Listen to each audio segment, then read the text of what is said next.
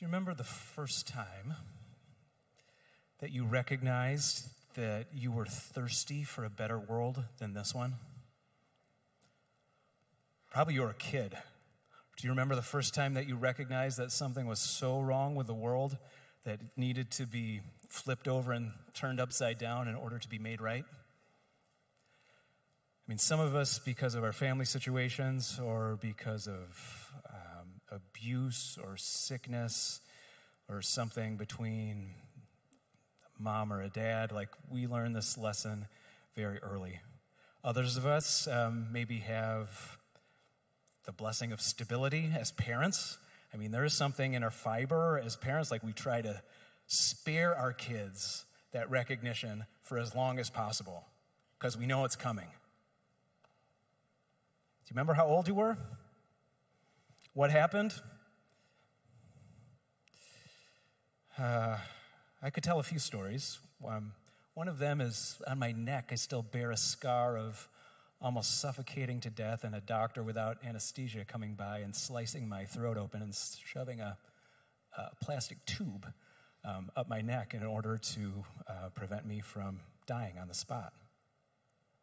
Like, it's hard to be overconfident that you're going to live forever when you've almost died. We are living in a time where it's hard as a parent or a grandparent to convince your kids that everything is just going to be okay for years and decades and a whole lifetime long. Because it's been okay for so long, right? We've been on a good long run.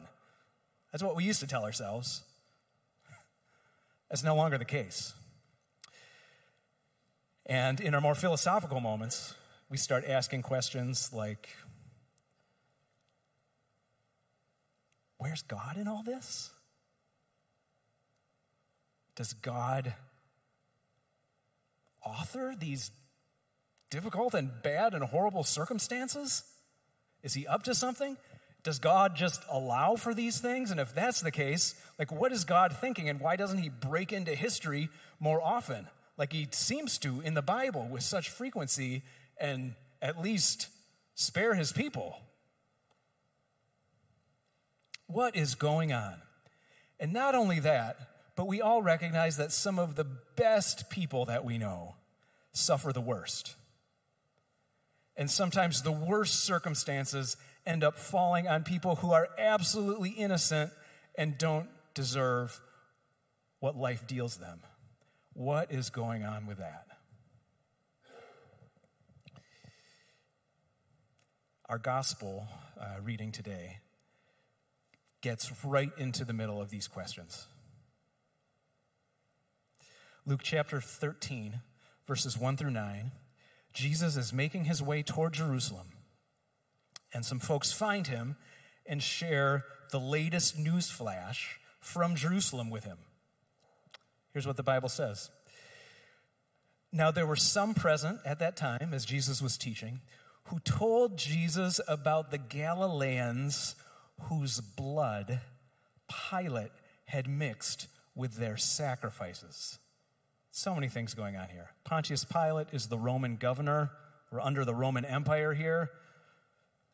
Jews would regularly go to the temple to make blood sacrifices, and on this particular occasion, Pilate saw fit to exact some capital punishment. For some reason, the historical details are lost to us. And literally, as people were trying to worship God, the political power, the great power of the world, chose to execute these Galileans. Like, this is a bad situation. This is like if the government burst in the doors of a church or synagogue and decided to either arrest or, even worse, execute people on the spot. Like, this is crazy news. Do you know who else is from Galilee? Jesus of Nazareth. Nazareth is in Galilee. And when this news flash comes to Jesus about these Galileans who Pilate has just put to death, I mean, people are wondering, how's this Galilean Jesus going to react to this? He doesn't say many bad things about the Roman Empire. Maybe this will get him to support the pro-Jewish cause and go anti-Roman, right? It could be a political thing going on here? Jesus, you're from Galilee. Are you scared this is going to happen to you next? Clearly, Pilate doesn't mind killing Galileans. Here's how Jesus responds. He answered, "Do you think that these Galileans were worse sinners, worse people than all the other Galileans because they suffered this way?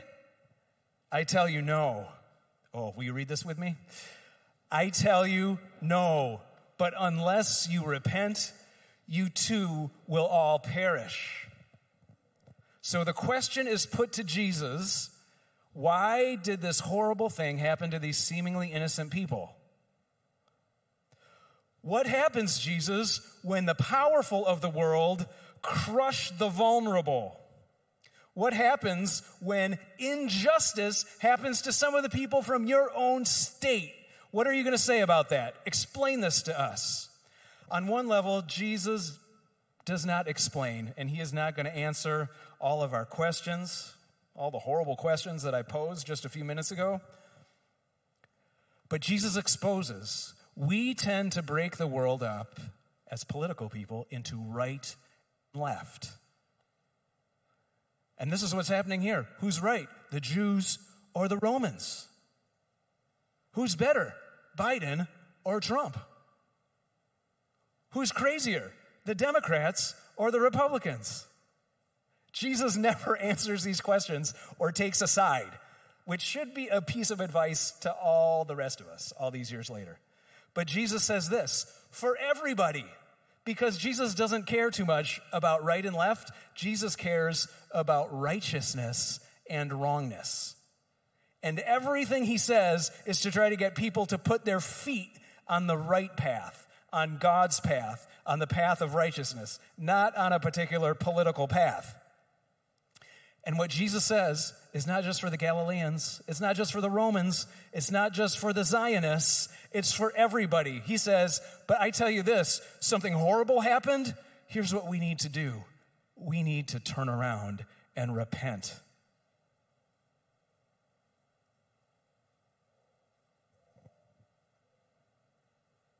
The typical human answer, why is someone suffering? I mean, there's something deeply wrong in our nature that usually in the back of our head is like, probably they deserved it.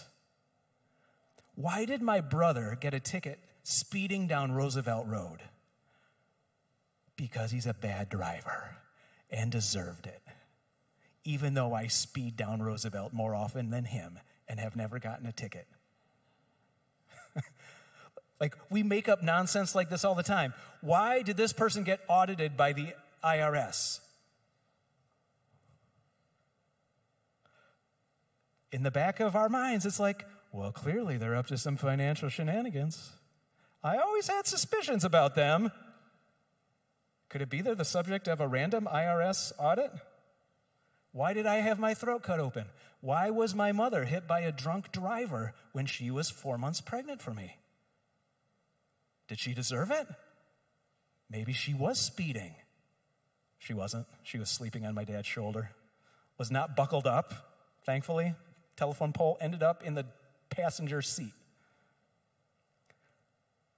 Why was she spared? In the back of our head, we do the reversal too. Oh, that must be a great lady. God must be keeping her alive because she's so special. What about the other woman who died 4 miles away in a car accident? What does Jesus say about this stuff? You are not going to figure out. This is Jesus' voice. You are not going to figure this out. God holds it all, and I tell you, repent or perish. Jesus doesn't stop here. He brings up another situation, analogous to the kind of stuff I'm talking about. Jesus says this, what about those 18 people who in Jerusalem, when the Tower of Siloam fell on them, construction accident, don't know what was going on here. Do you think those 18 people who died were more guilty than everybody else living in Jerusalem? If you will read it aloud again, I tell you, no, but unless you repent, you too will all perish. A tower fell and killed 18 people. What does Jesus say about the collateral damage of living in a broken world? Jesus, will you please explain this to us? Why do things like this happen? Can you explain why some people we know contracted COVID and died, and others had zero symptoms? Is that a left-right kind of thing? Can you explain why some people don't work that hard and everything seems to go their way, or they inherit a vast fortune, and other people with creativity and excellence try to start a business and can never break through? Like, what is going on? Jesus is not going to explain these things. He tells us twice, repent or perish. Does that sound like good news? Jesus is supposed to be full of good news. Would you like to hear about the repent or the perish part first? Perish? Always start with the bad news. Okay. Notice Jesus doesn't say repent or go forever to hell. Like, that is not what he says. Sometimes Christians get in trouble for over-judging situations. What does perish mean in the Bible? It means to walk down a path where everything comes to nothing. To live a life where things fray at the seams and gradually come apart so that at the end of your life there's just meh. That is perishing. It's a life apart from God where everything slowly goes the way of the world. Do you want a life that ends up that way? I would like a show of hands. Anybody want a perishing life? The only other option Jesus gives is to repent and to keep repenting. So I'm living my life this way. I'm thinking I'm blessed. I got a decent job. I get to be part of a community like this. 2 pretty healthy kids. I'm living my life. Something major happens. What does it mean to me to repent? To repent literally means to turn around and start, if you need to, walking exactly the opposite way. One of the things I will confess that I personally feel compelled to repent of is the use of my time. I want, especially during the season of Lent when we're focusing on walking with Jesus all the way to the cross and the empty grave of Easter, more of my time and non-productive silent time needs to go into the hands of God. My constant temptation, it sounds noble, is just to keep applying myself, work hard, do the right stuff. But I'm so dumb that I do too much of that to the point that even as a professional Christian, I can start neglecting listening to the voice of God and trusting him to be God while I'm quiet and do nothing. There's a million different ways to repent. We just had a pandemic. There's a war going on the other side of the world. Both of these things should pull us up short and ask of us the question, in light of what is going on in the world, how can I walk more closely with Jesus? How can I personally repent and turn toward him? If you've ever driven down a road in the wrong direction, sometimes the best way to get to your actual direction, if you've been going 20 miles the wrong way, is to stop your car, do a U-turn, and start driving backwards. That is the real meaning of repentance. Some of us probably have a set of habits right now that we need to do a U-turn on. Some of us probably have distractions on our phone that it would do us some beautiful, repentant work to just delete those apps or whatever it is, off so that they don't distract us and keep us walking in a way that leads to a life that perishes rather than flourishes. There are a million possibilities, as many different possibilities as there are people in the world for how to repent. So that's one question. How do I do it? Here's the even more important question, I think. How do I know if I'm repenting? How do I know if it's working? How do I know, even if I want to turn around and give more of my time to you, Lord, how do I know if it's being effective? Jesus, in this passage, tells one short final story that gives the answer to this. Jesus told them a parable. There was a landowner, and he had a fig tree growing in his vineyard, and he went to look for fruit on that tree, but did not find any. So he said to the man who took care of his vineyard, "For 3 years now, I've been coming to look on this fig tree for fruit, haven't found any, so cut it down. Why should it use up the soil?" "But sir," the man replied, "leave it alone for 1 more year. I'll dig around the tree and fertilize it. If it bears fruit next year, fine, but if not, then cut it down." Jesus' intention in speaking these words and in telling this story is to, on the one hand, let ourselves off of the blame hook. Why are there difficult circumstances in my life? Am I responsible for every bad thing that enters my sphere of influence or my personal circumstances? And Jesus is saying, no, it's not how it works. That's not why the tower fell on 18 people. It's not why your car didn't start this morning. But Jesus is, while letting us off the blame hook, keeping us very firmly and clearly on the guilty hook. Like, we have stuff we need to repent of, because which of us is living our life perfectly?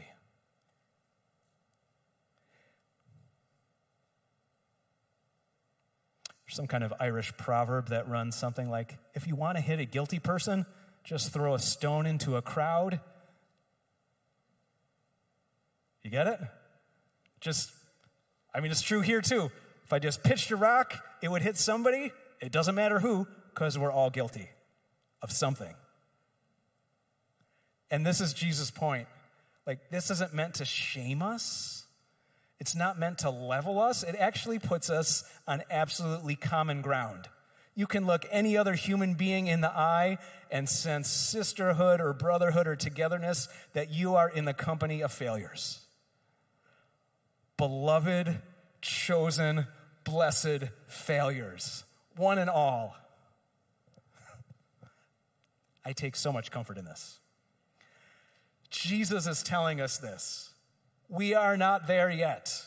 We are like a tree that is meant to produce incredible, beautiful fruit. Fig trees have big, broad leaves, shade in a dry and dusty land, and they produce a sweet, tasty fruit. This tree in Jesus' story has none of it. Jesus indicates that the landowner in the story both wants more fruit, he wants the tree to be all that it can be, and he also is willing to wait a little longer. And this is the case for all of us. Like, God is so merciful and patient, not just for a week, not just for a year, not just for a decade. God is infinitely patient to wait for us to turn to him, to turn around and repent, to get closer to Jesus, to walk in his footsteps. And what is the proof, the evidence that a person is living their life like this is actually working? In the story, it's the fruit. I'm going to dig a trench around the tree so it can collect a little more water to be nourished. I'm going to fertilize it. You know what fertilizer is in the Bible? Don't say it. It's a bad word. This is God's way. He wants to give us more time, and he is going to use even the fertilizer of our existence to redeem it and nourish us and be the very stuff that can draw us closer to him. And he is going to give us the living water that is the redemptive blood of Jesus Christ and the power of the Holy Spirit to put this in our veins so that some good fruit might come out of our lives. Does anybody remember what the fruits of the Spirit are? Good singing. No. A fat bank account. No. Volunteering the most hours at church. No. None of those things. By the way, you can fake all of those things, right? Especially if you have some vocal talent. You can fake exuberant worship. You can fake writing a check.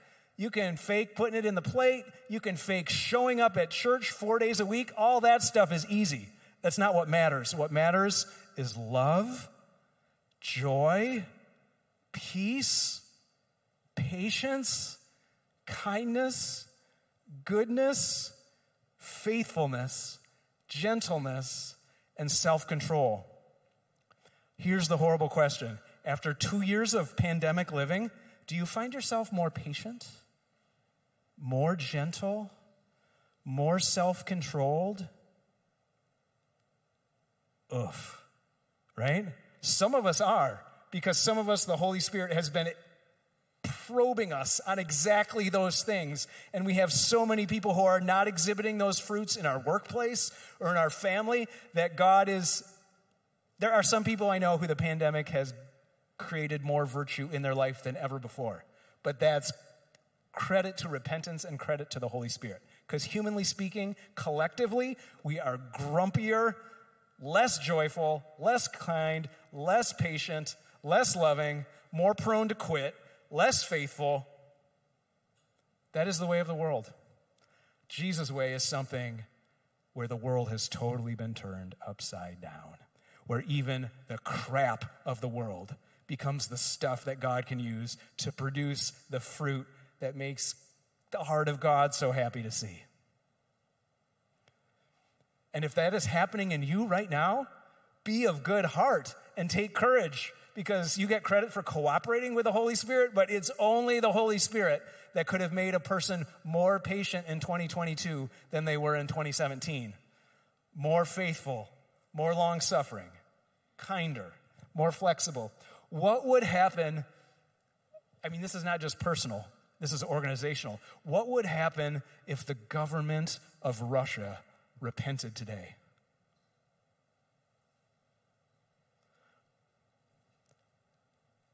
Missiles would stop flying. Bombs would stop dropping. There would be more innocent civilians alive on the Ukrainian side of the border.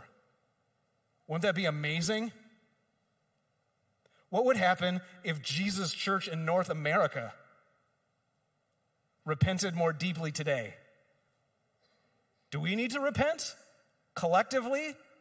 I can tell you one of the things that would happen is we would be less concerned with our inside baseball shenanigans and more concerned with what is on the heart of Jesus, which is the world that doesn't know him yet, that really needs to hear some good news. Because the good news is not coming out of MSN. It's not coming on CNN. It's not coming on Fox. Whatever you like to watch, that's not the source of the good news.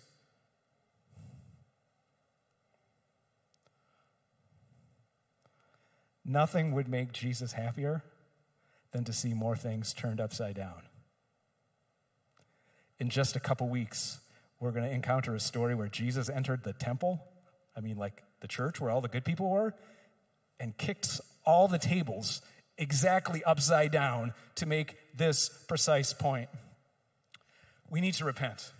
Personally, church-wide, national level, probably even as a human race. Can you imagine what would happen to our globe, to our climate, to our international relations? If we actually repented and took God's stewardship of the preciousness of creation seriously, my goodness. We're going to end this service with a time of repentance.